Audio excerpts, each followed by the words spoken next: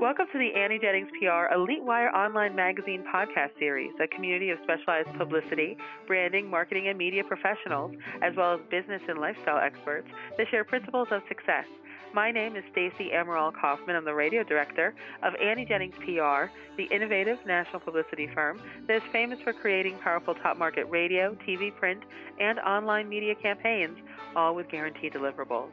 Our experts share their valuable insight, knowledge, and experience to help you achieve your optimal potential. We encourage listeners to share this podcast throughout their social communities to help others discover the insider strategy that can make a difference to their own success. Today's guest is Stacey Oliver Knappa. She's owner of the Customer Service Gurus, where for 20 years she has delivered exceptional customer service and developed an innovative customer service training program that empowers employees and delights, of course, customers. So welcome, Stacey. Well, thank you for having me, Stacey. It's always fun to meet another Stacey with another long last name. So I'm so glad to be here. That's right. Exactly right. So why don't you tell us a little bit more about yourself and your customer service training services? Yeah, I'd love to. Well, I am in Orlando, Florida, which is, as many of us know, one of the hospitality capitals of the world. So pretty much every job I've had has either been customer service focused and as I kind of progressed along in my career, I started getting more into training and development. It was just something I kind of naturally fell into. How do you teach somebody to do their job well? And then I studied it in school, and it just ended up being kind of a career path for me where I just found I love being in a classroom, but not just that part of it is because that's one part of it, but also learning about organizations, figuring out interventions that are smart for them and focused for them.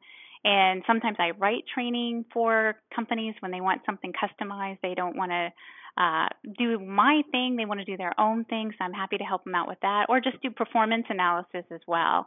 They asked me to come in and kind of be that extra set of eyes to see things are not working the way we thought they would. Could you help us out?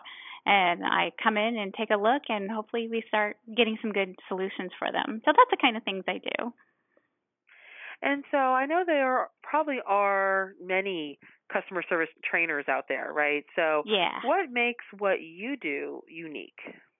What makes what I do unique is that it is a customized program. So when you start talking to me, I really want to learn about you. And I know sometimes, though, companies get scared to hire somebody they think is going to do a completely customized event because they think it's going to be too expensive. So I've developed this system where it's a hybrid of a system. It starts off with a shell that I've created based on my years of experience of delivering customer service and delivering training, but then I customize it to your particular organization and where you are right now. So it's like for example, a bank style of customer service. That's going to sound different than maybe a restaurant's customer service. Like when I go to a bank, I don't want them getting all happy because they're dealing with my money. So I want them to be kind of on the serious side. Whereas when I go to a restaurant, I want them to be excited and have that hospitality kind of heart about them. So I really customize everything, but because it's a shell based off of a customization, it's more affordable for organizations. And that's really what makes me different is that I really get to know you. I don't walk in there and say, I have the solutions. I work with you to get the solutions that work for your team and where you are. And what would you say for your clients would be the end result when they work with you? What do organizations get out of your training when you're finished? What I have found, what really is exciting what happens is that, because I follow up with everybody too, as soon as it's not when class is over, that's the end of our relationships. I'm really excited and proud that I develop relationships with the clients over time. And what I found when I follow up with folks is what really ends up happening is the employees really do change, which of course is the objective of all training, but that they really do see significant return on investment for the program itself. The poor performers end up kind of leaving themselves. They kind of find that once I've come in and I've set this expectation of what the organization is meeting for the future, that maybe it's not the place for them. And that's not always a bad thing when your weak performers leave on their own. I find usually the middle of the road employees who are kind of on the fence, they could kind of be swayed either way, that they end up kind of starting performing more positively and gain in performance and excitement.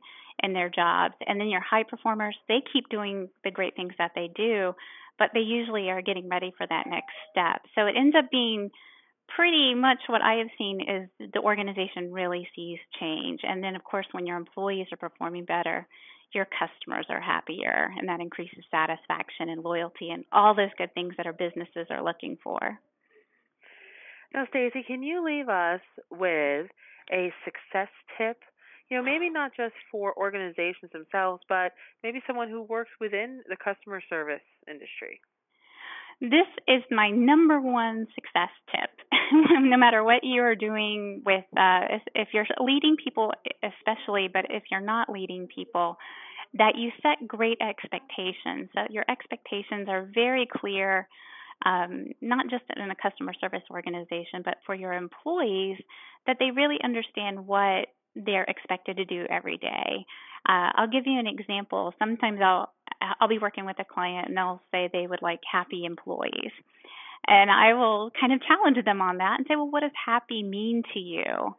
What are the happy behaviors?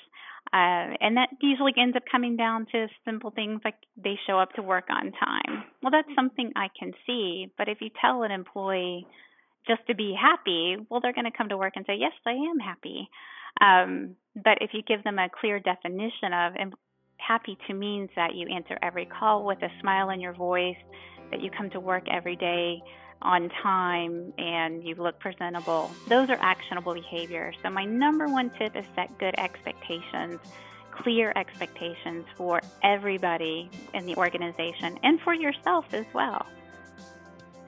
All right, Stacy, thank you so much for joining us today. We really appreciate having you. Our listeners can learn more about Stacy Oliver Knappa on the website, of course, the customerservicegurus.com. And you can connect with her there on LinkedIn, Facebook, and YouTube as well. Thanks, Stace. Thank you, Stacy. Have a great day. And this podcast is brought to you by Annie Jennings of the national publicity firm Annie Jennings PR, the creator of the Elite Wire online magazine. You can learn more about Annie Jennings at AnnieJenningsPR.com. Till next time.